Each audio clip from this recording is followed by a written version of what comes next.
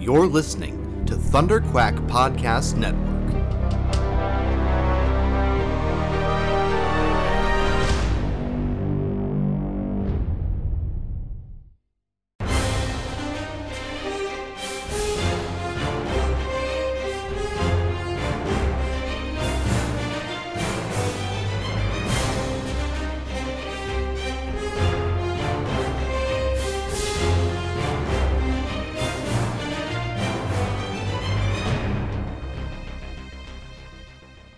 Hello there, and welcome back to Rebel Cells, the Star Wars animation podcast for the Bad Batch Season 2 episode Pabu. I am, of course, your host, Michael Cohen, and with me, as always, my co-host, the illustrious Joe Hogan. Tongs days, am I right? Tongs days. Wrong show. Close enough. Yeah, we'll get there. It's today. It's today. The right it's day. today. Don't matter. Yeah, man. Once again. I mean, like, I'm not 100% sure how you're feeling about it. I have an idea. I have an inkling, but once again, we got the Tongs Day double dose. Mm-hmm. Which I think is what we're gonna dub it from here on out. We've only got a few left, right? We've only got 3 left. Yeah, two more left. Yeah. But 3 episodes, but two more episodes, like two more Wednesdays. Right. So man, killer, great episode of Bad Batch. A nice breather before we go into finale territory, right? Like, you can definitely feel that this one was like the setup was there. Yeah, slow it down, take a breath. Everything's about to go horribly wrong, you guys. Give them hope so that we can take it away. Yeah. And then obviously, I mean, if you're not already listening to Joe and I over on Force Perspectives, make sure that you head over there, subscribe to the feed, because we'll be recording an episode talking about Mando right after we're done recording this episode about Bad Batch. And it's such a joy right now to be doing it, because like both of these shows are just firing on all cylinders. What amazing Star Wars. There is absolutely nothing to complain about. Are there little things that we can nitpick here and there? Absolutely. You can do that with anything. But the reality of the situation is that for now 3 weeks in a row, we have been getting 2 Star Wars shows on the same day, putting out banger after banger after banger. It's unbelievable. Like, I just but I also just, I feel like the whole last year, I mean, like we talk about it all the time. Book of Boba Fett had its issues. It was definitely uneven. It was definitely a little bit weird. Not in the fun weird way, but just in the like, that was an odd choice. But Obi-Wan, start to finish, phenomenal show. Andor, start to finish, incredible. Willow was no past tense. It's too soon. I know. It was a like transcendental gift that we were given. That we'll be lucky if we ever get again, right? Like, all this Lucasfilm stuff has just been, and in there we also got Tales of the Jedi. And you know, like holy crap, like what an embarrassment of riches as Star Wars fans. If you're out there and you're complaining, which I know that like this audience is not that audience. And here's the thing, when we did Frontlines back in the day, like at the sort of at the height of it in like seasons 3 and 4, when everybody was watching Clone Wars and it was the biggest thing in Star Wars because there wasn't anything else for it to compete with, you know, we were numbering in the thousands of listeners per episode, right? And there's 2 things going on there. Podcast metrics back in the day were wonky. In particular, Libsyn, which is who we used to host with, were really, really bad about beefing your download numbers, and like just really, really pumping them up. And then what's called the IAB, which is the International Advertising Bureau, came in and started regulating it, started saying, you guys can't just make up metrics, because all of the different podcast providers, the different hosting providers, were just making up their own metrics by which they were counting downloads, right? So it used to be that like a download which is how we sort of figure out users, was like anytime anybody ever interacted with the file at all, right? Oh, So really? Okay. yeah, so like you loaded the page and it started to load it without even playing the file, that counted as a Really? download. Yeah. That's weird. Yeah, so No wonder that's so nowadays padded, yeah. nowadays it counts complete downloads. And then on top of that, like iTunes has its own stats, Google Podcast Manager has its own stats. I think Spotify does, but I don't really dig into Spotify that much. We don't have a lot of listeners on Spotify. But I know that I can see stats on like how many people, but I think that I can also see like how long they listen to it. We can get all of those metrics nowadays, right? And all of that is to say that like the audience that we have now for Rebel Cells is not nearly, it's a fraction of what we had on Frontlines back in the day. But here's the thing. I know for a fact that those of you that listen on a regular basis, week in and week out, like first of all, I know who many of you are, which is I think great. Like I don't know, there's a thing as a podcaster where like you want as many people as possible listening to the podcast. You want to be successful. I mean, like I would love to do this as my day job instead of it being a hobby, right? But I probably not in the cards for me. But never say never. But at this juncture, I don't think 15 years. I don't think it's gonna happen. Um, but at the same time, I've had a massive audience like that with Quiver. We had that massive audience of like upwards of like 10 15K per episode at the height during season 2, right after we interviewed Stephen Amell. I mean, right after we interviewed Stephen Amell, it was in the like 30K downloads for like those first few episodes right after that, which is expected, but then it drops off as people realize that he's not going to be on every episode, which is like, yeah, of course, it was an interview, guys. But but I'll tell you this, that actually kind of sucked because it's not enough to make money, but it is enough to be a headache. It is enough to have to deal with like all of the idiots that all of a sudden show up to your Facebook page Sure, and your Facebook group and stuff like that and start causing trouble. And it's too many idiots to moderate. So at a certain point, you kind of just give up, which is what we ended up kind of doing with Quiver. And then eventually that died down because the show got crappy. Arrow, not Quiver. I think Amanda and I were always pretty good, but but yeah, eventually like those numbers sort of diminished. And the thing that happened with the Star Wars stuff is that like more and more and more Star Wars podcasts came out, but because back when we were doing Frontlines, there was like 10 of us that were putting out regular episodes every week, and then there were like another 100 Star Wars podcasts with 6 episodes that stopped. It was just a totally different time, right? But like I was saying, all of that to say that like the people that are here, I know that you guys listening week in, week out, you guys are the cool people. You can hang, we're good, and you know what's up. So you're not the ones going out there and going like, oh, this is a filler episode. But I guarantee that is absolutely happening with this episode, because this is an episode that is not about the plot. It is about the characters, and the character moments in this episode are like they're magic, dude. They're like they're pure joy, and it's like you like we said at the beginning, you know that this is a bait and switch. You Yeah, know it's a bait and there's switch. no question. But it doesn't matter. You're still like, oh my god, look at this perfect little life that they could have. Look how great it could be. They're all so happy, right? Omega has made a friend and has companionship, which she has not had. Fleeting moments of it over the last 2 seasons, right? But somebody her own age, a contemporary that she can build a relationship with, and have a best friend sort of thing. Like and Hunter being the most dad out of the group is just happy because of that, like just by virtue of just by seeing Omega happy, he's happy.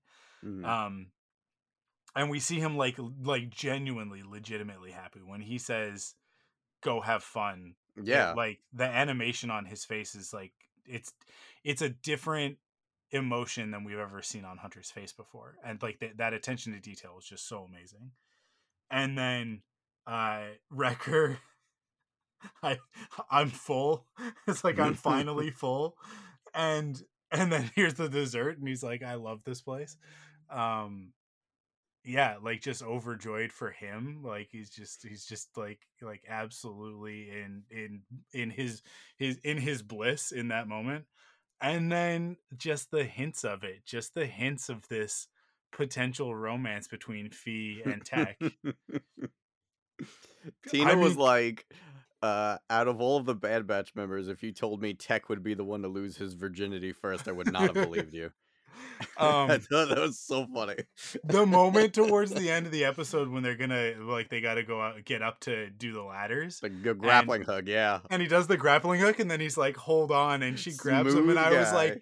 I was like, oh my god, if you Yeah. weren't on board for this ship already, it has set sail, you guys. We're off. Like this, there's no denying that we're supposed to feel a way about these two together. And they have like at the end of the episode, like sort of in the montage towards the end, the two of them have a couple of moments in that, like Mhm. wordless moments that are just like, yeah, I don't like this episode, although it is not, it's not the empire has nothing to do with it, and it's not about, you know, this dramatic thing or whatever, cloning, you know, conspiracy or blah blah blah, whatever stuff, regardless of it, you know, missing all of those elements which we've come to enjoy so much in Bad Batch. This is the core of the plot, right? Because there's an aspect here of like they've been surviving and just going from place to place, and Sid has been taking advantage of them, which couldn't be more. The way that they've played that out is not how I expected it to go, but I do really like the way that they're doing this. And I think instead of killing Sid, I think they're actually setting her up as an adversary, um, which will be interesting to see that turn.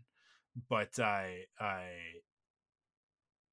the this is the plot of the show. You have to get them here to this moment so that they can have something worth fighting for. They Yeah. haven't had this before. Now all of a sudden they have a home, right? Like Pabu is a home. It can be. And when the Empire shows up next week, it's gonna be rough. You Mhm. know, like, and I don't know how that's gonna happen or why, but well, I know why thematically, story wise it's gonna happen, but like in terms of like, you know, like what chain of events, you know, leads to them being discovered on Pabu. I mean, But I feel like Sid has to have some kinda, like, tracking device on the ship or something and mhm, rats them out, and I feel like I think so. what else could possibly lead them back? Yeah, I think so. I think it'll either be that or it'll be Echo and Rex contacting them for help, and in the process somebody piggybacking on that Okay. and giving away their location, right? Them not knowing. But then also like Hemlock might just be scouring the galaxy, and it might just be like a probe droid situation, right? So we'll have to wait and see, but you can tell that it's coming, right? There's, as much as this episode ends hopeful and optimistic, um we know better. Right, we know Yeah. better. So so yeah, it's a it's such a bittersweet, like sort of melancholy episode, because for everything good that's happening, you can tell like this can't last, and you also like, because it's a show, you're like, well, where's the conflict in this one? So where's this gonna go bad, right? Where's this? When are we gonna just when are we gonna find out that the mayor is, you know, I don't know, chopping up children to make the sushi, Dude, right? the Like, whole time I was like, "This is a trap. There's yeah, something wrong here. This yeah. can't be real." But it ended up just being a man versus nature Mhm. story, and that just being the conflict. But it's it actually, you know, it's funny, it reminded me a lot of Karate Kid too, in part two when the storm hits, and then Sure, yeah. that's like Daniel is already kind of like accepted by the village and everything in Okinawa, but but it's in that moment that like that, the bad guy ends up having a change of heart because of it, and like all of that stuff that happens in that. It reminded me a lot of that. It reminded me a Mm. lot of that, and there were a lot of Japanese cultural influences on Pabu. Just as like sort of from a design perspective, the giant bonsai tree at the top, right, and the statue itself being a bonsai as well. And being very like that. I mean, that's very Japanese. That jade sculpture. Mm. Um, so yeah, like there was, and then all the sushi. Obviously, all the sushi Yeah. was very clearly meant to be, which is cool. I love it. I love it when they take um a real world culture as an influence, but then like they springboard from there, right? Mm. Because the buildings also, like when everything got washed out, the buildings all looked like barnacles, right? Like Oh when the yeah, like true. when the tide recedes, Yeah. and like the way that like you would look down on the on like rocks or whatever at like a pier and see like all the barnacles. All of the destroyed buildings looked like they didn't before that, but after they had gotten sort of demolished by the wave, by the sea surge, the they looked like barnacles on the ocean floor, sort of thing. I was like, that's like there was a lot of really cool design stuff in this one. I have more stuff that I want to talk about in this episode, but I've been talking for almost 15 minutes straight at this point, with very little of your input. So I want to stop and allow you to say some stuff. But I think I've got out like the majority of my gushing about this episode. But how did you like it, Joe? I mean, honestly, you kind of articulated a lot of my feelings already, but yeah, I really liked it. I don't feel so. I definitely am happy with the 1-2 punch of this and Mando this week. Um, Obviously, this episode was a lot slower paced than the last Mhm. two we were getting, which I'm totally fine with because I understand the purpose of it. I liked everything that went on. Uh, oh man, I'm so excited for the Fee tech ship. I am the captain on that ship. Let's go. Um, I have questions on how and what you might think about where that's actually going. Um, Really, I mean, the grappling hook kind of sealed it for me because at first I was like, am I reading into this? Am I not reading into this? Because like I feel like a lot of things were obvious, but then other things weren't. Because there was that one moment when they arrived on Pabu and Fee went her way to go put the treasure away, and Tech kind of lingered, Yeah. and I was wondering why he lingered and didn't say something like, "Oh, let me go with you," or like I'm not really sure what that moment was supposed to be. Um, I don't know if that was Tech like working out in his head, like, oh, she likes us. We're here. Like I don't understand what caused him to linger, other than okay, so maybe he has feelings for her too, and is figuring it out. I'm curious what your thoughts on that were, Mike. Because like I was trying to Yeah. work that out, and I got nothing. I think the second half of the season, Tech has been on a bit of a journey Mm, of sort of not necessarily self actualization, but more like self realization. okay. I think that there are things about himself that he's always known, but um, there's I can't remember exactly what he says in this episode, but there's a moment where he's kind of like, I guess we never considered that. Like I can't believe I never thought of what were they in, what was that in They were reference looking to? at the beauty of the lights turning on, and he says, "Oh, Yeah. beautiful. That's one way to quantify it," or something Yeah, yeah, yeah. along those lines. And it's like there are all of these moments with him lately where he's starting to well there's also the moment where he's talking to Fee, and she's like, you guys could stay here, and Omega could have a real life, and she's got she has other things to learn, not just soldier stuff, right? Mhm. And Tech is kind of like, well, what else is there, right?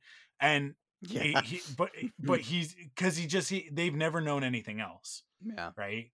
And that's the point of this episode. Him saying that is a very pointed way of setting up that they're about to be opened up to a whole other world. And Mhm. this is why they haven't been able to join the fight yet, because they haven't had something to fight for. Right. But Yeah. now they have Pabu, they belong. The mayor says at the end where he's like you guys are welcome here now, like you're part of this community now, right? Mhm. By virtue of their actions.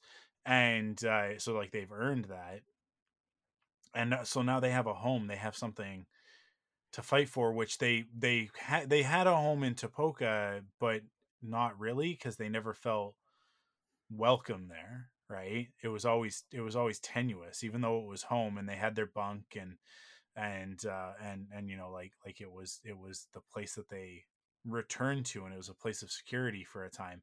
It getting destroyed obviously changes that forever, but it's also important to note that like they never truly belonged on Yeah. The Tipoca. regs the regs never treated them like one of Yeah, their the own. regs never Yeah. treated, and they weren't Kaminoan, right? They No. were they were a commodity to the Kaminoans.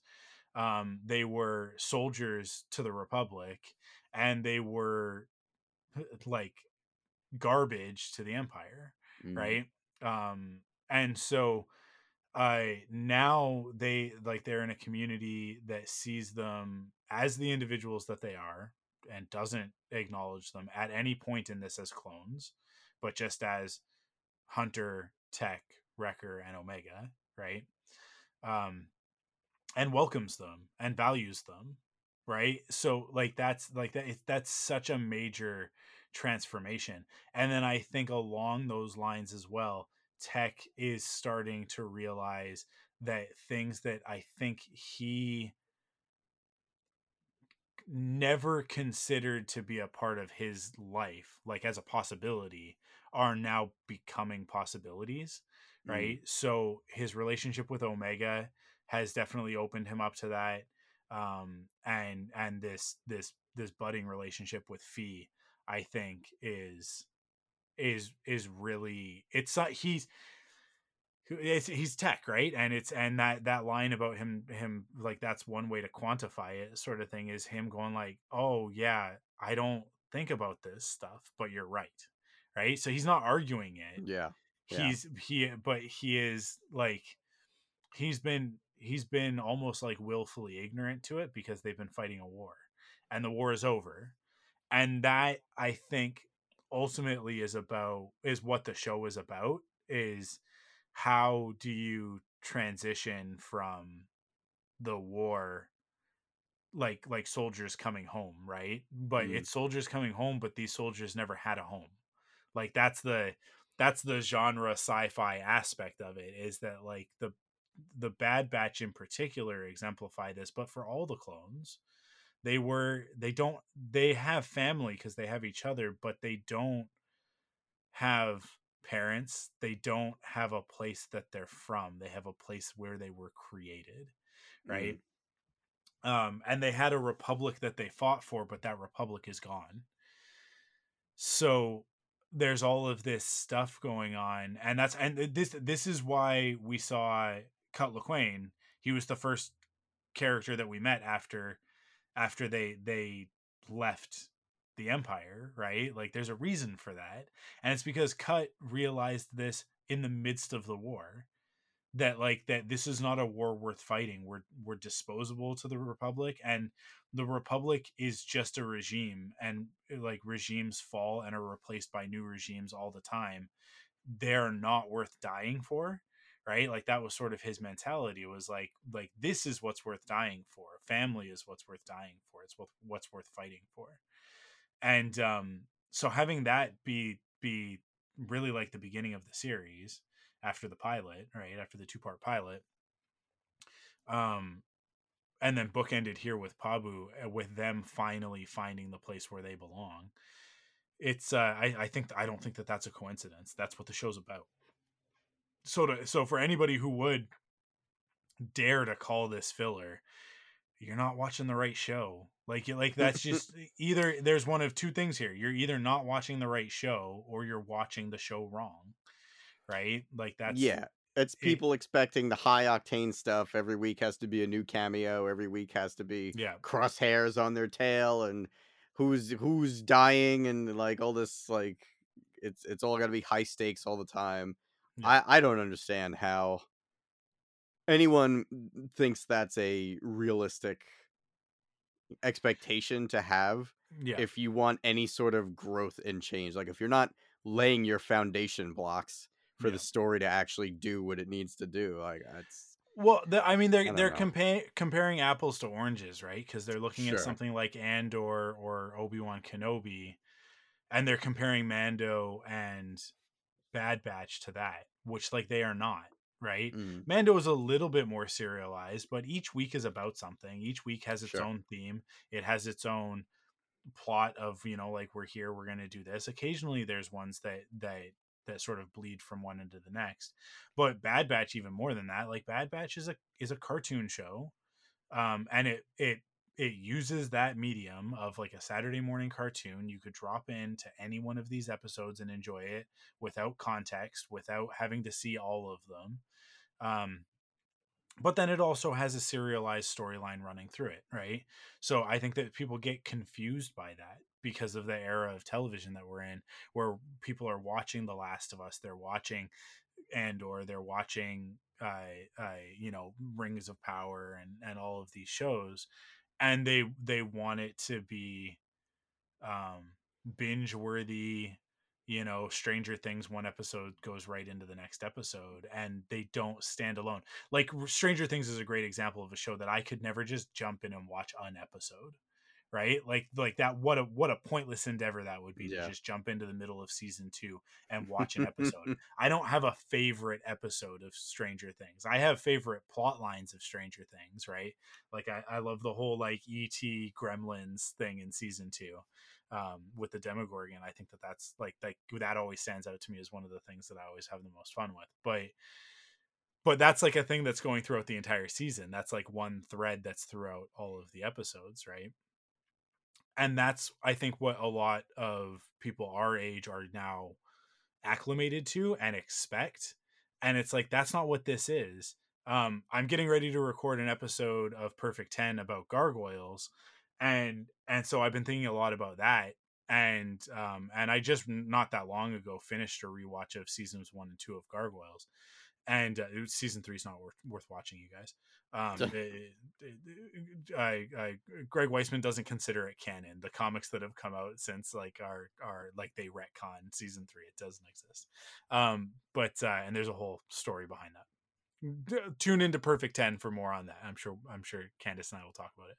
But thinking about that show and thinking about like there is a continuity in that show, and like this, because what I think about when I think about Gargoyles is how ahead of its time it was, because it's in the time, like it's a Disney afternoon show airing alongside Darkwing Duck and, you know, Tailspin and Goof Troop, right? Like which are all one-off episodes. Maybe you get a two-parter of Darkwing every once in a while, maybe. And you know, DuckTales will keep out of that because DuckTales actually has a lot of like 3 and 4-parter stories, but um and there is actually continuity throughout DuckTales through the original 1980s DuckTales.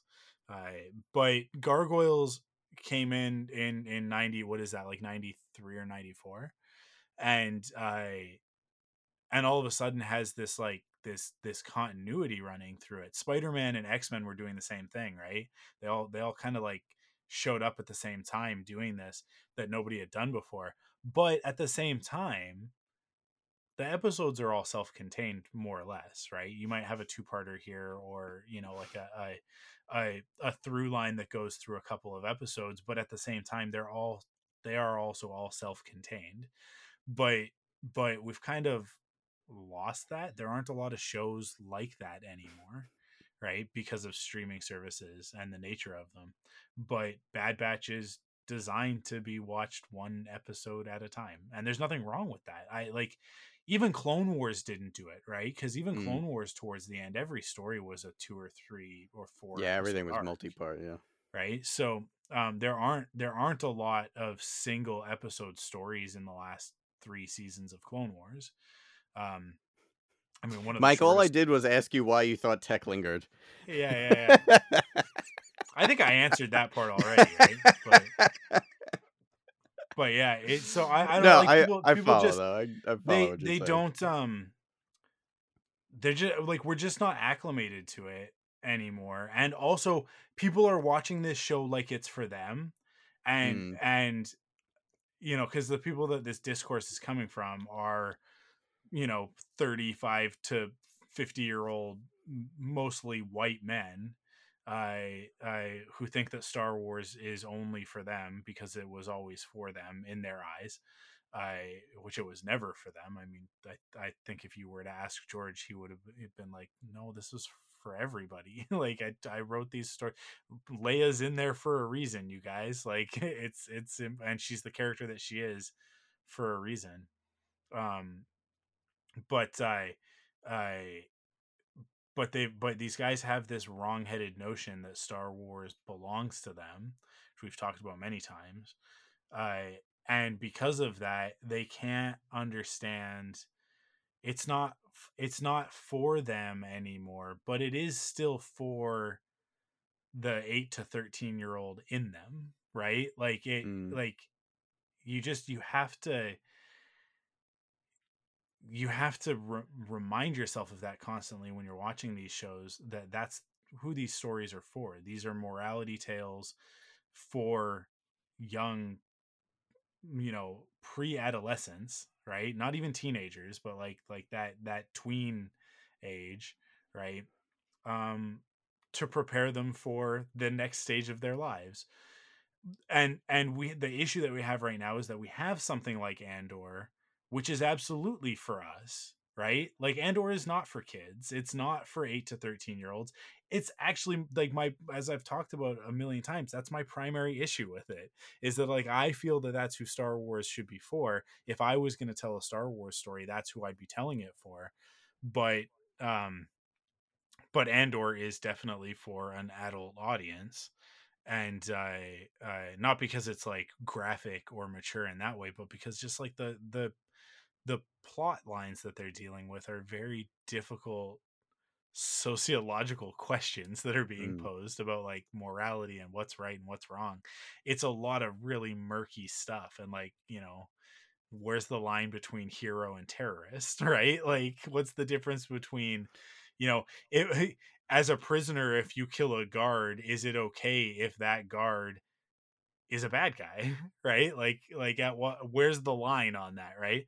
That's not what we're dealing with on Bad Batch. The bad guys are the bad guys and the good guys are the good guys, except for that one bad guy who we want to be a good guy right now. Right? So I just want to make sure I Yeah. understand what you're saying about Andor. You're saying you have a problem, not that you have a problem with it, but like Yeah. that's your criticism of that, I guess. Or what's It's your not a phrasing of it? That yeah, it's it's not a criticism. It is what it is. And Mhm. Andor is phenomenal. It's exceptional, which is the word that I always use for it. So we shouldn't judge other Star Wars by Andor, because Andor is like head and shoulders above the rest of this stuff that we're getting right now. Like, since Mhm. Disney bought Star Wars, Andor is the most sophisticated story that they've told. And that's coming from somebody who loves The Last Jedi, which I think is also a very sophisticated story, but it's sophisticated on like a mythic archetype fairy tale level, whereas Andor is a political suspense thriller, right? And so, like, that, like, all of that is great, but what I always say about Andor is that if you took away the Star Wars stuff and you repainted it as a Blade Runner show, you don't have to change the plot at all, Mm. right? Like at all. If you replace the Empire with corporations and you replace the setting with locations from Blade Runner and Total Recall, right? Like the things that are mentioned in those films, in those stories, in the Philip K. Dick stuff. If you went back to the source material, like, you could absolutely just repaint Andor as like you could reskin that as a Blade Runner story and it would be perfect, pitch perfect. And that's not a bad thing. I think that Blade Runner, I mean, by virtue of the fact that Harrison Ford is in Blade Runner, I think it has connective tissue. But I also think that just in terms of sci-fi and genre storytelling, there's connective tissue between Blade Runner and Star Wars. But um like it's not Star Wars for me when it's at its best is fairy tale, and it's mythic, and it uses archetypes, and Andor subverts all of that to tell a very different type of story, which is also good. That's also a good thing to do. It's just for me, the types of stories that I get the most value out of in Star Wars are not the ones that point out to me how evil humanity can be, but the opposite, right? Like I want Star Wars stories that are hopeful, and Andor is not and will not by the end of it be hopeful. Like the hopeful part, like that turn happens in Rogue One, right?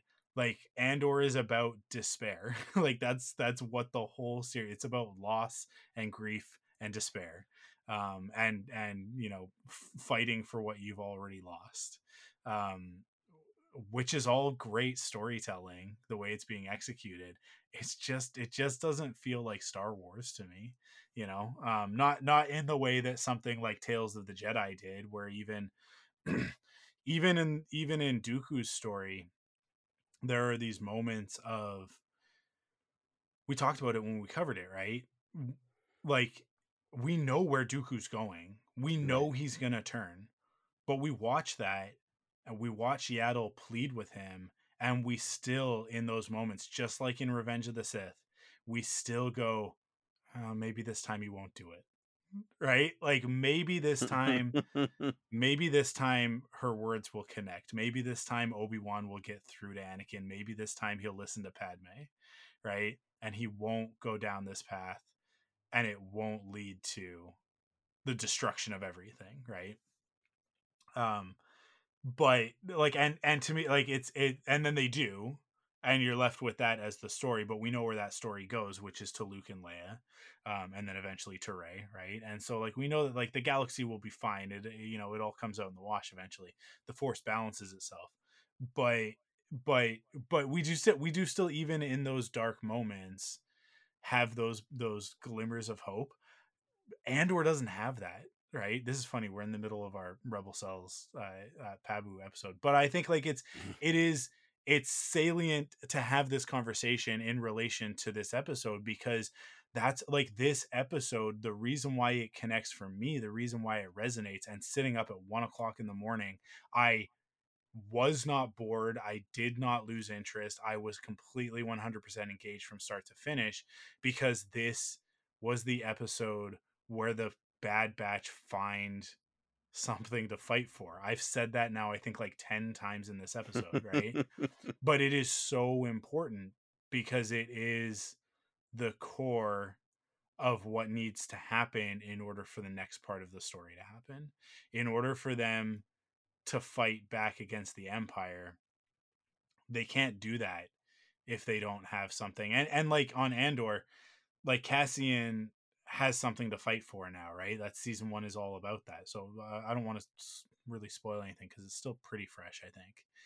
But but the way that season ends, and the loss at the end of that season, like, the difference there is that, like, I think of what's coming in Bad Batch as, the spark that will light the fire that will burn the Empire to the ground, right? Like, I Holdo's words that Poe adopts, and that meant something until Rise of Skywalker came out.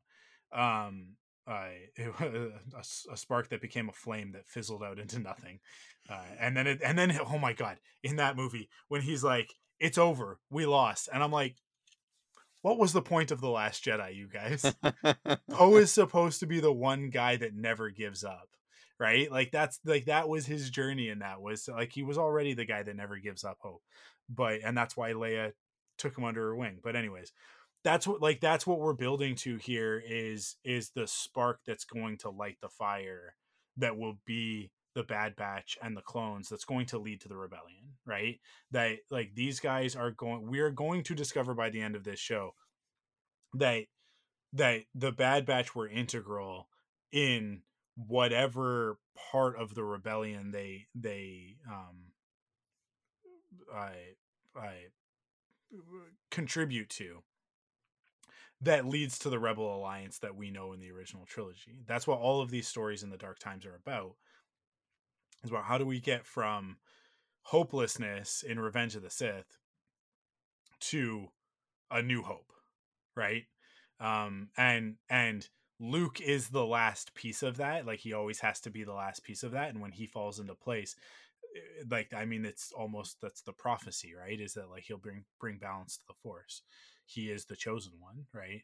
I and so like everything else is about setting up all of this foundation, all of these other stories, whether it's Bad Batch or Andor or Rebels or Rogue One or Jedi Fallen Order and Survivor, right? Like the Jedi series, like all of this stuff, the Ahsoka novel that is maybe or not canon, I don't know, but whatever. Um, all of that is about laying the foundation for the Rebel Alliance that Luke will then become the beacon for, and then they'll win. They'll finally, they'll have a Jedi and they'll win, right? So that's like, that to me is like, that is exciting and fun and mythic, and like there's a fairy tale aspect to that. But then on Andor, what we have is Cassian is a gun, and what happens over the course of the season, of the first season of Andor, is that the Empire is unknowingly putting bullets in that gun, and that gun is then going to turn around and be used against them, right? And that's because Cassian is a conflicted hero, right? Like he's an anti-hero, and I rub up against anti-hero stories. It's not my thing. Like uh, I think we grew up in the era of anti-heroes, right? Yeah.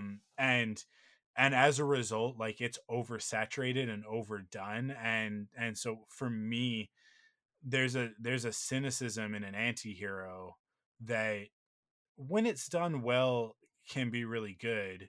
um I'll use John Wick as an example. I think that John Wick is an anti-hero, absolutely. I mean, like he's a hitman and he murders hundreds of people over the course of the three movies that are out, and the fourth one that's coming, I'm sure, will be no different, right? And he Is does he it in the most technically a brutal serial ways. killer? Well, exactly, right? Like, and Right? yet Like his actions are altruistic from his point of view, and because we're in it with him for the ride, we take on that same thing. And I mean, what it all comes down to is like, you guys killed his dog, right?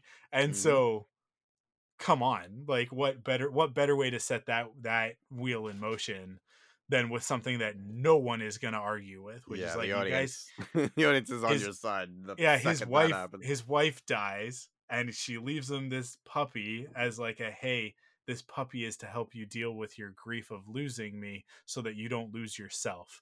And then these guys come and they kill that dog, and I'm getting emotional thinking about it, because then he goes on this Greek uh odyssey of Yeah. murder through what will be 4 movies next week. I think it comes out. Oh, really? That soon? Yeah, I think so. It's either this week or next week. I think this week is Shazam and next week Okay, yeah, is John Wick. Shazam is tomorrow, yeah. Yeah, yeah, and it's like, when we root for him, we absolutely root for him. So like, there are anti-hero stories that I love and I adore. John Wick would be one of them. I'll also go like the Blade trilogy. Like, Blade is an anti-hero and I love him. But and I really enjoy the Venom movies, but the Venom movies are so subversive to the Venom character that's why I love them. I was like, Venom doesn't need his own movie. He's lame. He's dumb. Venom without Spider-Man is not a character, right? I And then they made those Venom movies, and I was like, oh, these are romantic comedies about a man and his symbiote life partner, right? Like, and like I love both of those movies, and I hope that they're gonna make this third one. Um, and I hope that it literally just starts and he's got the spider on his chest. He's just got like the big white spider on his chest. Oh And when man, somebody please. like says something about it, he's like the symbiote's just going to be like in Eddie's head, like talking about Spider-Man, which like the tie into No Way Home, right? Like just talking about how cool Spider-Man was, and like that's what we need to be like. We need to be like Spider-Man, and then Eddie just being angry about that, being jealous of a Spider-Man that doesn't exist in their world.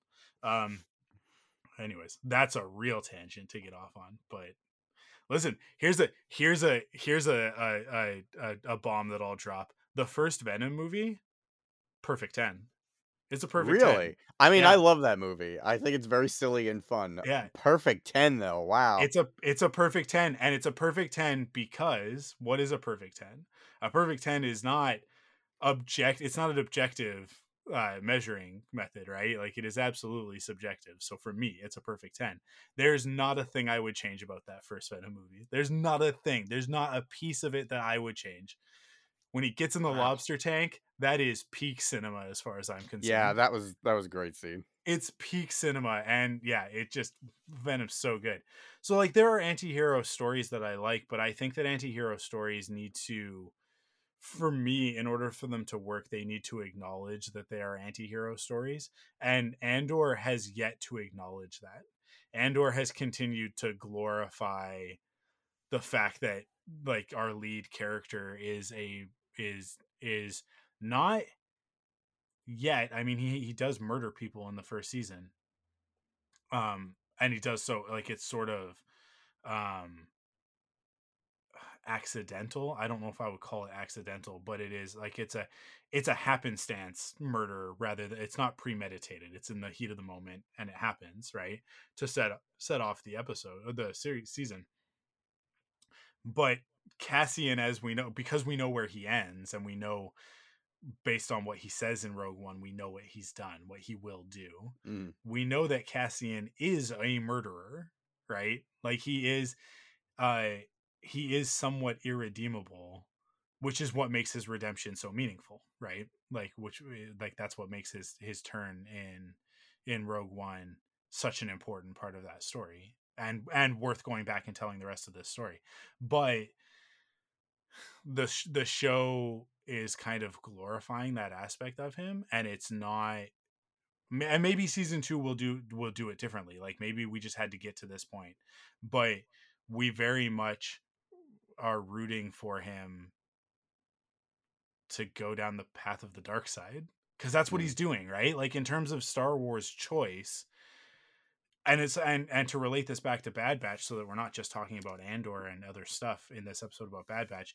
That's like we see Crosshair on the same path. That's what was good about last week's episode, is that last week's episode, Crosshair murdered the lieutenant. I can't remember his name, but I Oh, Nolan. Nolan, yeah.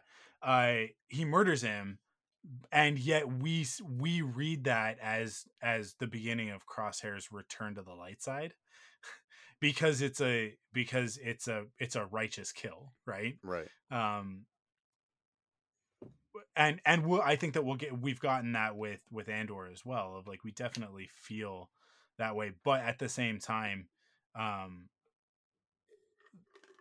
there I don't know, there's just something more ruthless about Cassian. I think it's the fact that it's all choice for him. With Crosshair, there's the chip, and there's his past, his backstory, good soldiers follow orders, and a belief system that he has, that he's indoctrinated into, that he feels that he needs to follow. That's why we cheer for him when he kills Nolan, right? Because that's actually like he's finally breaking that dogma, Yeah. and he's finally returning back to the light. He's doing the thing that the rest of the Bad Batch are doing. Now the rest of the Bad Batch have progressed along that storyline and are no longer murdering people, right? They're no longer killing like it's still the war. They now, most of the time, we see them using the stun, blasts, right? Particularly on the clones. Mhm. They have that compassion. Well, So well, sometimes. Other sometimes, times they're blowing them up from their ship. yeah, it's true. Um, but yeah, so like like I think Crosshair still has a ways to go, but we recognize that because we're in a hopeful story with that one. We recognize that as a step back towards the light. Whereas I really firmly feel that like the story of Cassian Andor, we know for a fact that it literally Andor will end in the beginning of Rogue One, of him walking down that crowded street to go kill his informant. Mhm. Right, like that Cassian, he's not a hero at that point. He becomes a hero over the course of that story, but at that point he is not a hero. He is actually like he is doing all of the wrong things for the right reasons, right? And it's very much like Luthen is foreshadowing that when he has his whole speech about like I've given up everything, I've sacrificed everything to become this person.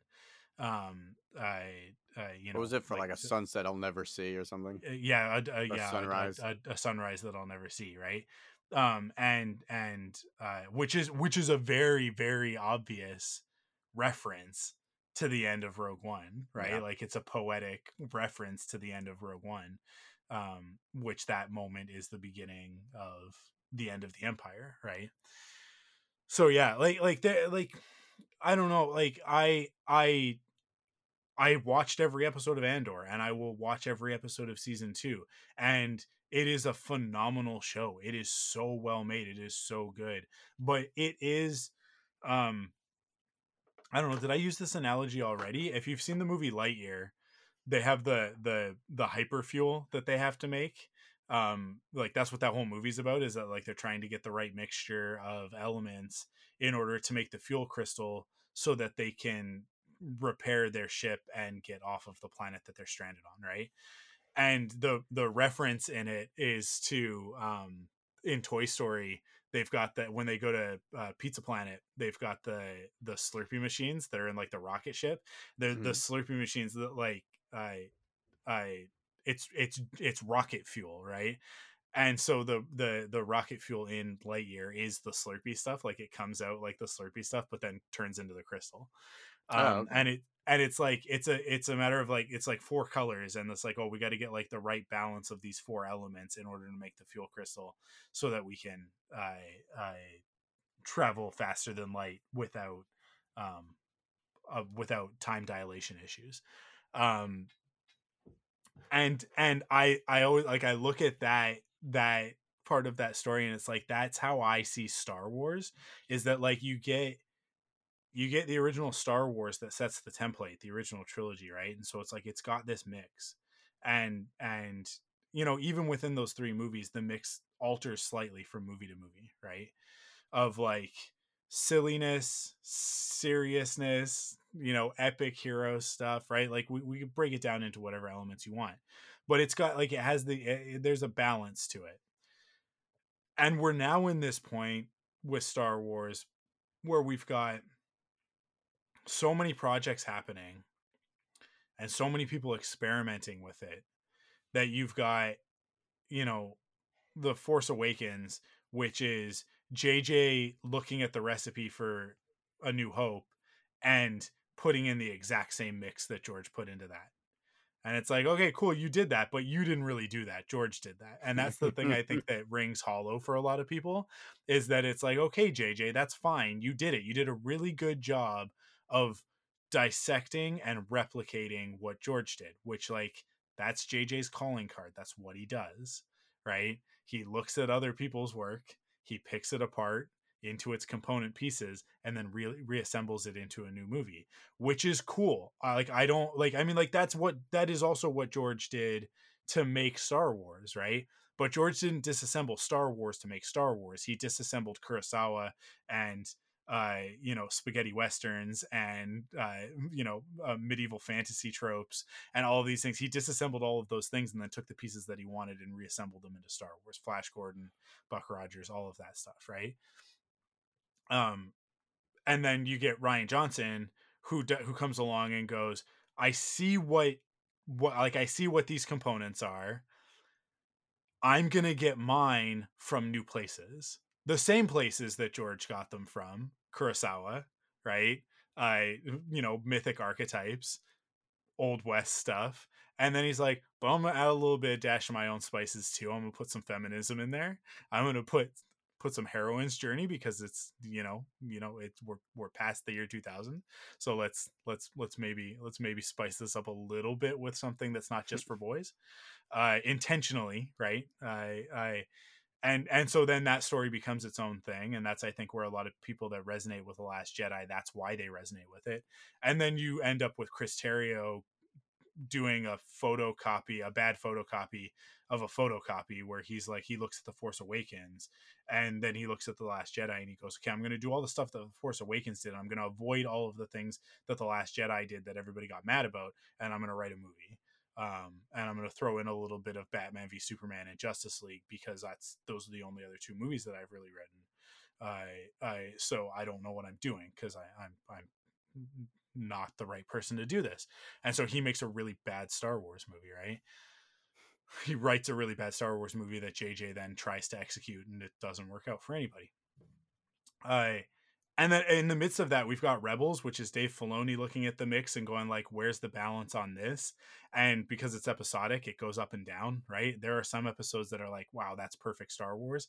Then there are episodes where you're like, these puffer pigs are a little bit silly.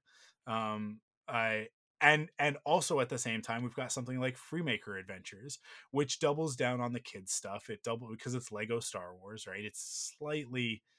It gets to follow its own rules because of that, but also it gets all of the Star Wars right.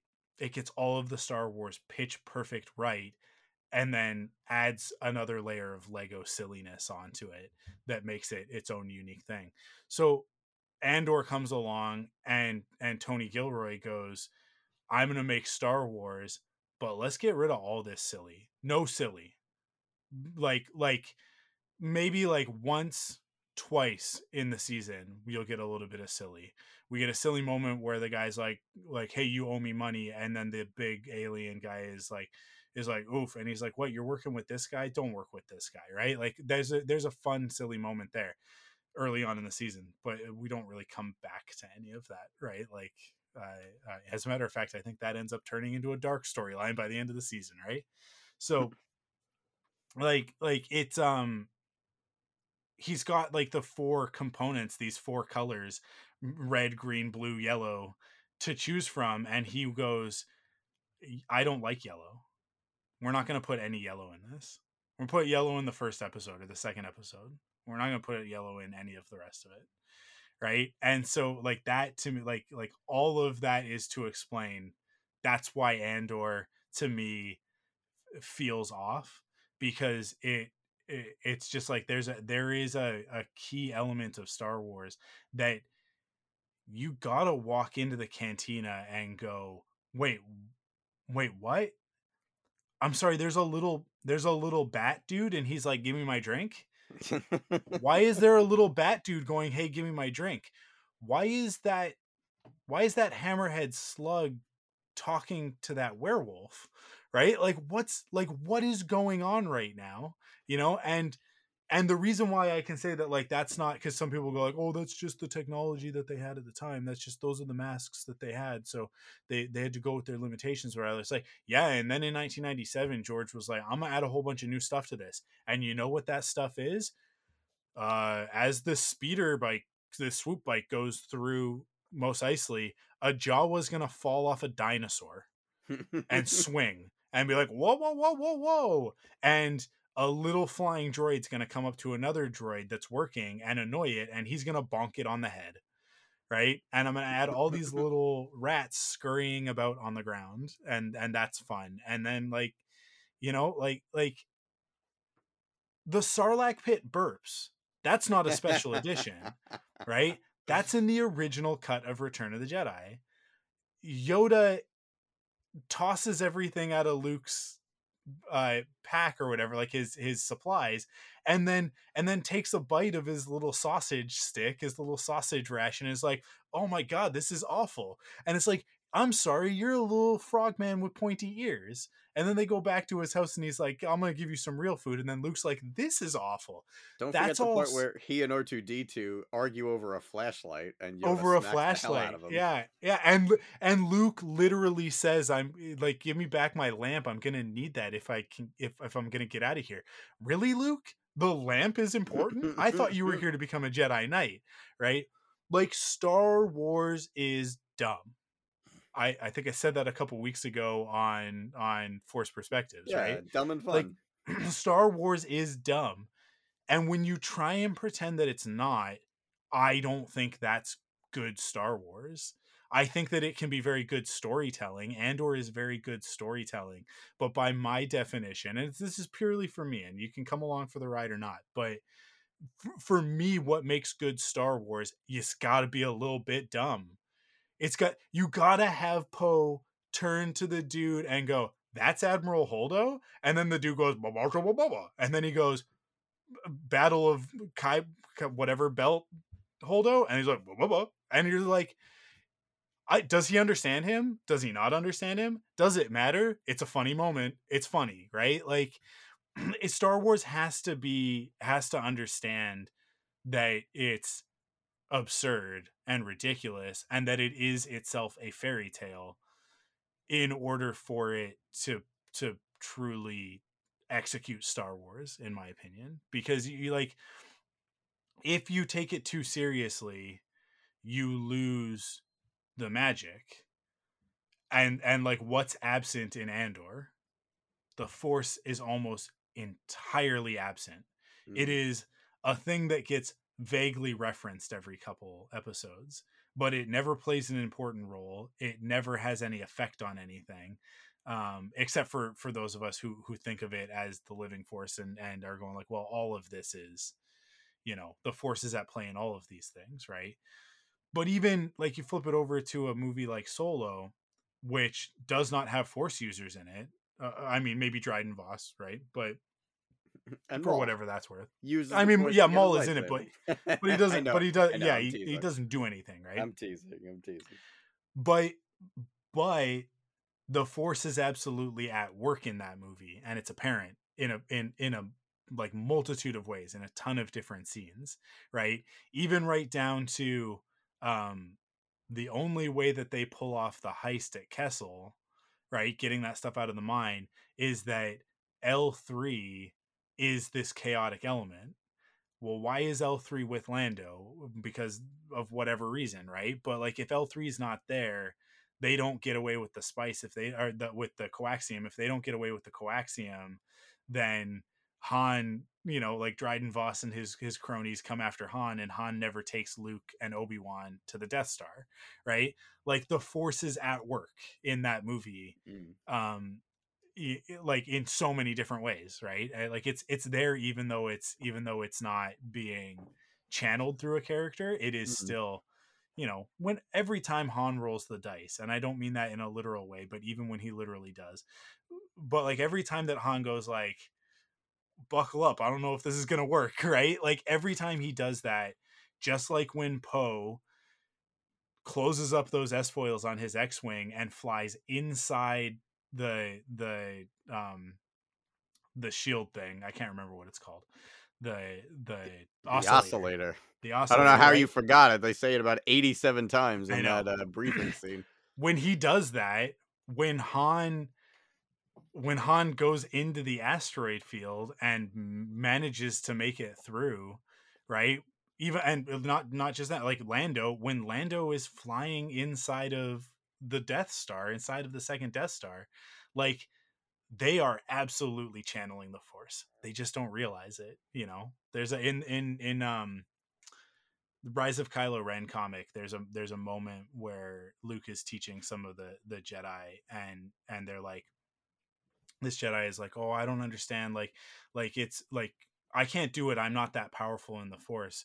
And Luke is like, listen, the Force is not a thing that you have or don't have. It's like your connection to the Force is like a door, right? And it's like, for everybody has that door, and for some people that door is open, and for other people it's just a crack, right? And what we do as Jedi in training is we learn to open that door wider, right? Like that's basically the lesson that he's getting across. And I think it's in relation to Ben, and it's like Ben's door is wide open, right? Like it's wide open to, and like he doesn't say it, but like to his detriment. He has unfettered access to the Force, right? Which Anakin did too, right? Which is why he was able to do the things that he could do as a kid. It's that Skywalker bloodline, as they refer to it, right? And it's wide open for Rey as well, right? But then there are these other characters where it's like it's just it is open. Poe does use the Force, right? Every time one of these characters is like, I got a crazy plan, and then the crazy plan works, it's because like the Force is with them, right? And that's why characters who aren't Jedi say, may the Force be with you. And then, Akbar's like, may the Force be with us. And then they go into battle, and it is, So, Andor, like I said, if you took away the Star Wars window dressing, the fact that the Force is not actively at play in that story is one of the reasons why I'm like, you just make this Blade Runner, because Blade Runner obviously has none of that, right? A Blade Runner doesn't have like, I mean, Blade Runner has like a weird spiritual thing going through it, but that's like about the nature of existence, and I think therefore I am. What's a sentient being who has a soul, right? Whereas Star Wars, the Force is like it's magic, right? And there's no magic in that. And there's no magic in Andor. To me, there are magical moments, but I like when we see on Aldani, when we see all the meteors or whatever, the the lights thing. I can't remember what it's called, but the thing that they use as cover to get away. But yeah, I don't know. It just never really gets there for me. Whereas like if in 2 episodes we find out that Omega, the reason why she's special is that she's Force sensitive, um I don't think that would be out of place in Bad Batch, right? I think we would go like, oh cool, like, oh finally we have a Force user on the show, like, oh that thing that we've been missing. We keep picking up these Force users along the way every once in a while, but but it would be like, oh cool, she's definitively Force sensitive. And by the way, the term Force sensitive, I'm fairly certain came about in the Decipher card game. And it was specifically to denote characters that were not Jedi but that had access to Force powers.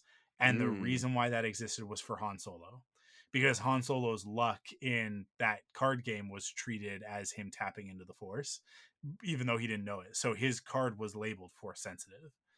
And like, I think that if I'm, as far as I know, that's the first time that I ever read Force sensitive was on a Han Solo card in the Decipher trading, the original Star Wars trading card game. So I think that's where the term came from.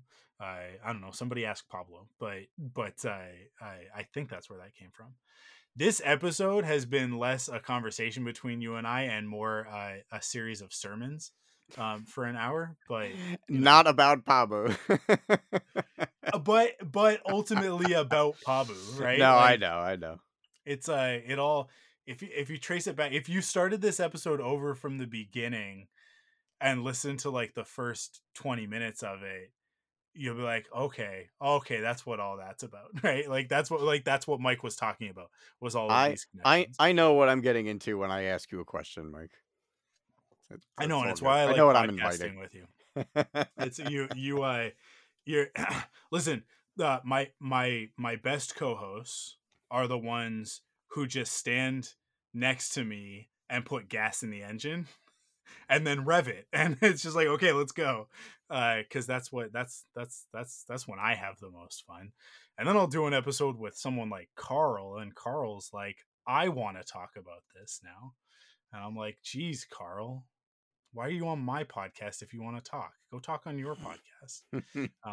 No, that is a joke for me and Carl, and he'll never hear it because he doesn't listen to this. Classic Carl. Cool. I think that's it. I mean, like, I think that's it for this episode. Yeah, unfortunately, I feel like there wasn't much to say about the episode itself as much as there was to just appreciate what it's doing for the Yeah. rest of the season. Yeah. I will point out that once again this season, Joel Aaron and like the technical animators were Oh, dude. like So good. let's take an opportunity to do something we ain't never done before. That So good. moment when the water overtakes the camera and we get the bubbles, like the surf hitting the camera and the bubbles coming up on the camera. I was like, "Oh, Joel, you guys had fun with that one." And then it's immediately followed by like more of like the water like receding and all of this stuff happening. And you're just like, "Oh man. This episode was like they got this and they went, that's going to be hard." Like in the way of like this will be fun. We will have fun with this. And they just destroyed, which is ridiculous because we literally they even pointed out in the episode like we've been on Topoka with these characters, like we've been on Camino with these characters and seen a whole lot of water, but then they were like, let's do something we've never done with this much water. Let's really pull out all the stops. And that animation, it's that's to me that's like Pixar feature quality animation that they're putting into a 22-minute. I mean, it was something like 30 something minute. I think it was Mm. 38 minutes, but you know what I mean. Like it's into like a half hour No, kids I think show, this was a short right? one. I think it was less than 30 minutes. Oh, was this one shorter? Okay, Yeah. maybe it was last week that was like 38, but Well, I mean, um, it might have been 30 minutes exactly, but then, credits and yeah, yeah. intro and all that. So it was probably only about 27 minutes, 26 minutes, something like Yeah. that. But yeah, like for the scale of the story that they're telling, the amount of work they're putting into that animation is disproportionate to what we expect. If that makes sense. Mm. But they nailed it. They crushed it. And they had to because it was important for the story, right? You need to feel the power of that. You need to feel the weight of that water. And they absolutely did it. It didn't feel like a cheat. I think that's the thing. Is that sometimes with animation, you you feel it when we switch scale, right? Like when all of a sudden you go into go watch some older Clone Wars stuff, and you'll feel it. You'll feel it when the scale switches up to like now we're into like starfighter battles, with like fleet ships and stuff, and it's like okay, I can tell that the detail is not there on this stuff. Like these are meant to be seen from far away, sort of thing. But on in this one, it was like no, this felt like a real environment and that felt like real water and it felt like you could zoom in and see the individual droplets. Like it Mm. felt like it Yeah. like the detail on it when it crashes against the seawall, you're just like, boy, it's a good thing that like I literally was sitting there going, I hope they got everybody. Like Yeah. I hope nobody Yeah. got left behind. And then they like right after that have a scene where the mayor is like, thankfully we got everybody out, sort of thing. But yeah, it like man, they destroyed, pun intended, with that water. Like it felt devastating. Hmm. And it needed to. So well done to them once again. I they get all sorts of awards in animation, right? But I just feel like it's one of those things where like because it's animation, it gets overlooked, Mm. when I really think that what Lucasfilm Animation is doing is like they really set the standard, and then other shows come along and try and meet that, right? And sometimes they meet and exceed, but I don't know. I think for the amount of content that Lucasfilm Animation has put out over the years, like nobody comes close. Uh, that's my opinion, but cool. Anything else? Can you get me started on anything else, or are we wrapping this one up? I don't know, man. 3 episodes left. What do you want to see? Um, I want to see Other than the them things rest. other than the Yeah, things we've predicted. You know what I mean? Like yeah, other than the things that we've kind of already, you know, are guessing where this is going to go. What do you want to see that you think there's a yeah. possibility we might not? I would like a hint at Omega being force sensitive. Okay. There needs to be. a reason for her to exist, uh, aside from Boba, right? Because we know why Boba exists. Boba exists as a perfect duplicate of Jango because Jango requested it, because he wanted a son, he wanted a legacy, and that's what Boba is, right? Mm. Omega at the moment exists as a plot device for the Bad Batch, right? She is absolutely her own character. I don't think that they disrespect the character in that, but I think that like at the moment her purpose is to be Hunter's purpose, right? Which is, I think, unfair in the long run to Omega. I think it's okay for now, but in the long run, I think it's unfair to Omega. She needs to become something more than their mascot, if that makes sense. Sure. And I think that like a good way to do that is to hint that she is force sensitive, that there is a potential there. Maybe not like, oh, like one day she'll be a Jedi, but the Kaminoans were experimenting with something, and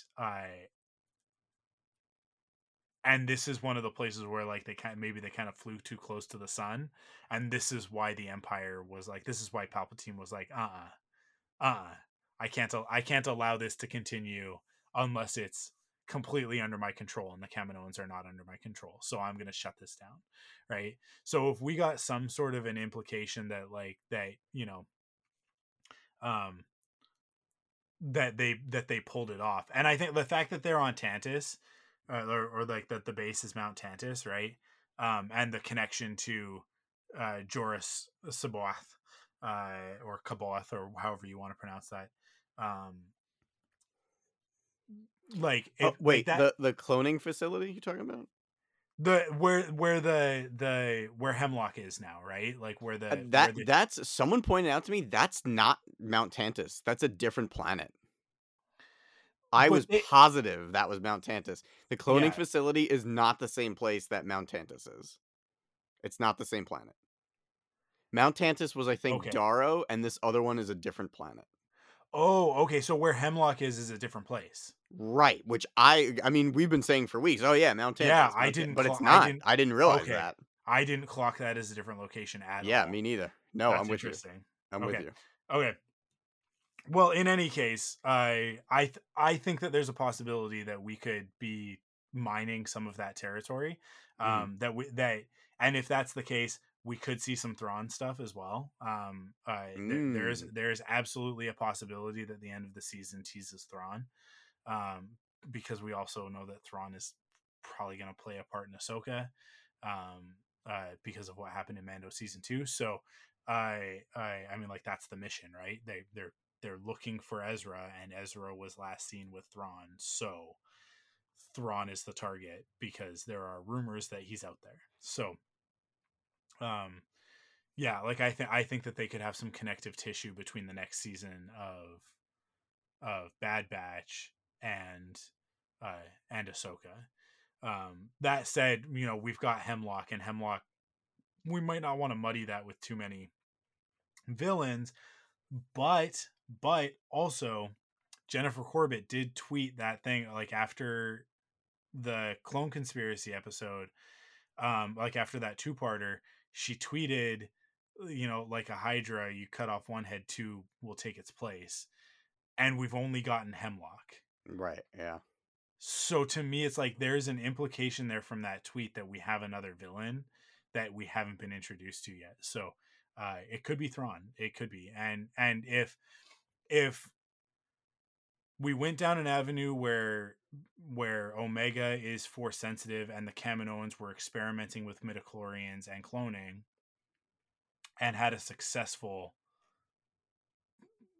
subject, then like the counter to that, you know, darkness rises and light to meet it, right, would be for us to see that, you know, one of those other subjects, one of those other specimens that Hemlock was loading off of one of those ships could be a clone Jedi, Mm. right? I also think that this Jedi in Survivor, that's the bad guy, seemingly is the bad guy based on the trailers. I do think that that's a clone.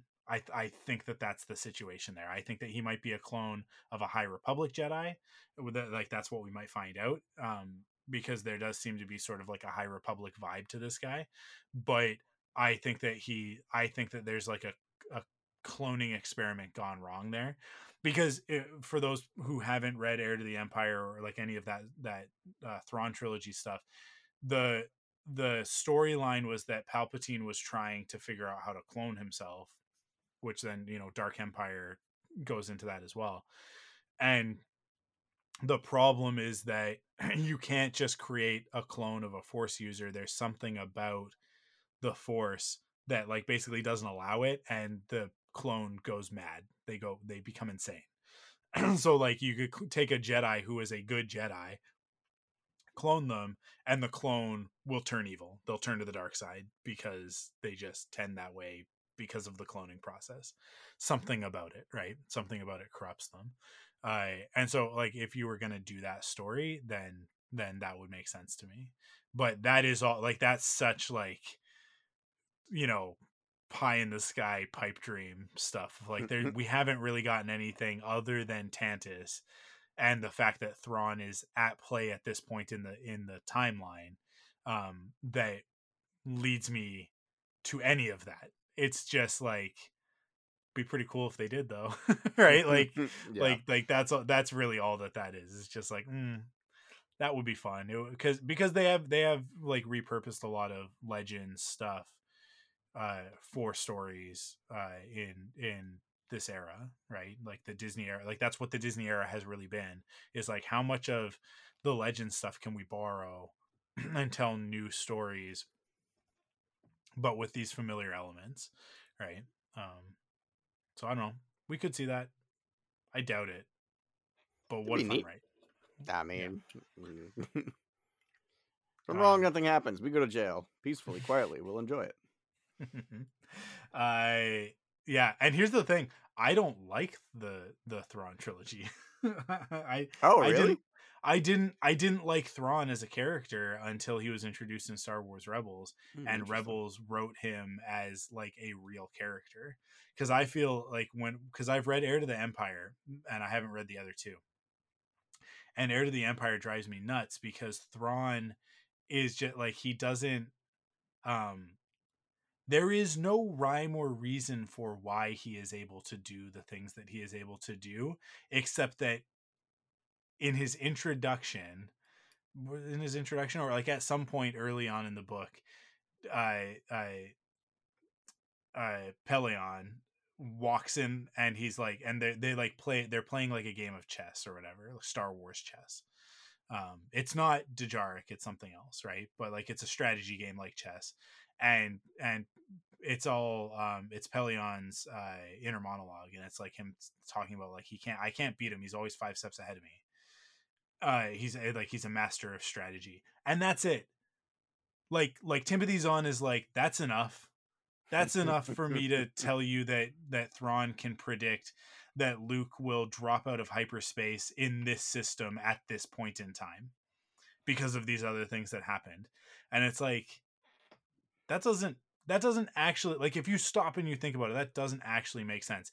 It's a lot like the Dark Knight, where like there's a bunch of stuff that Joker does in that movie that you're like, how does he have that knowledge? How does he know that if he does this, that Batman's going to do that? And it's, well, because he's a chaotic element. What? That's not an explanation.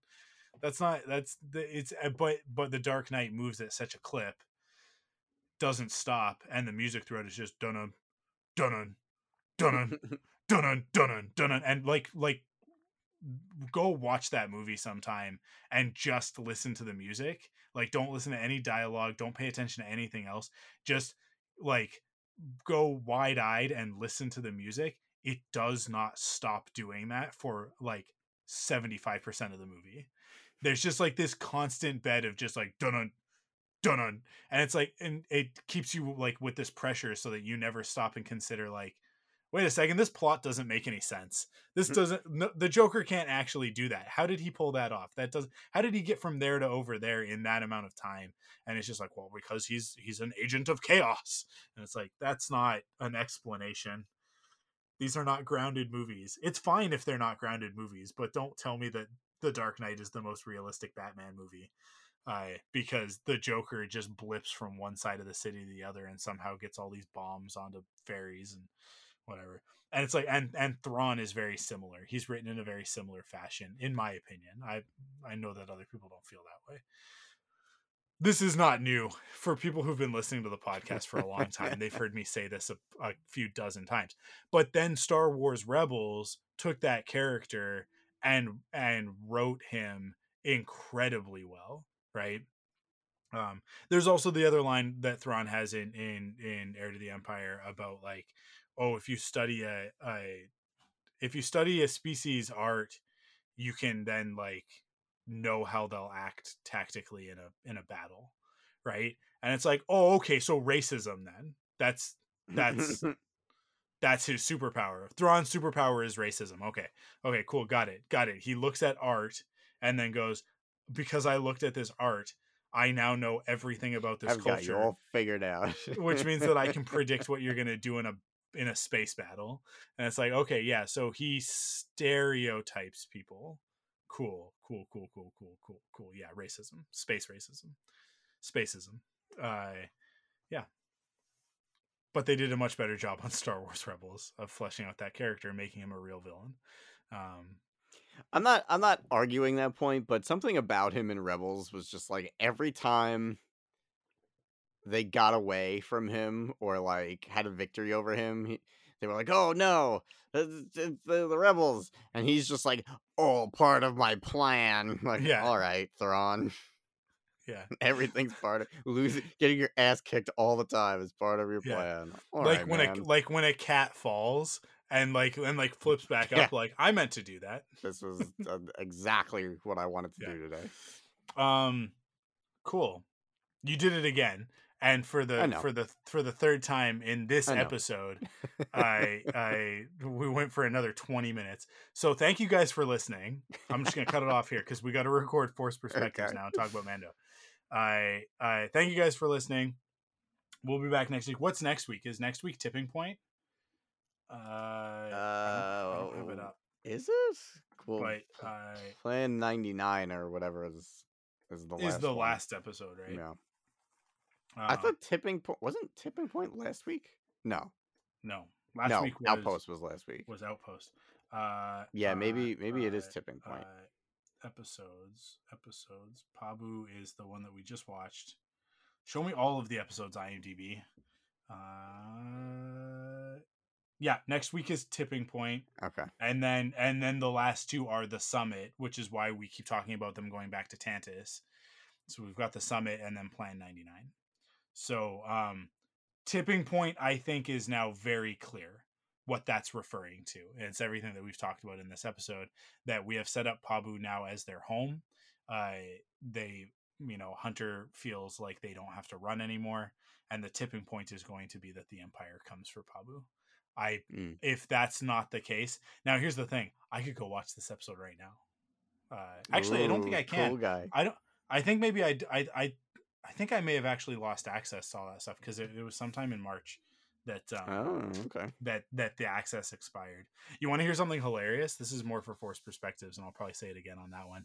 I got an email last night at 12:06 as I'm watching the episode from Disney where they're like, here's access to the screener for this week's episode.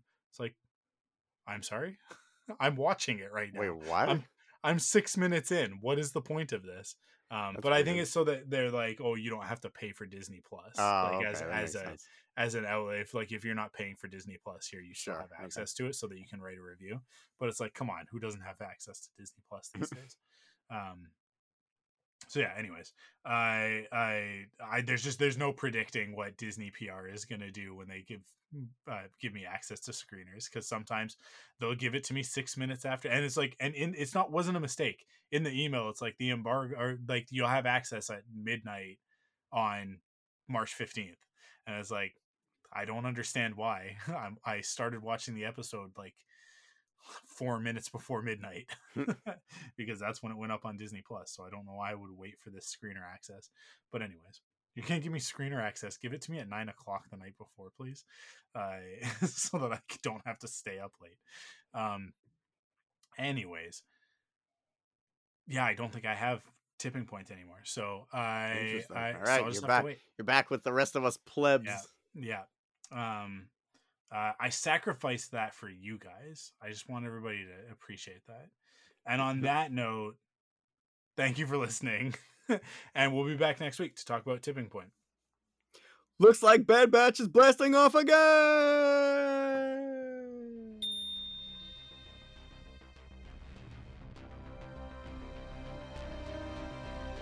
Follow Rebel Cells on Twitter and Instagram at Rebel Cells and on Facebook at Rebel Cells Podcast. You can support the podcast in 3 ways. First, by going to the podcast service of your choice, leaving a rating and review to help others find the show. Second, by heading to store.thunderquack.com to pick up some merch. And last but not least, by heading to patreon.com/thunderquack and kicking in with your monthly pledge of support to get cool rewards like exclusive podcasts and more.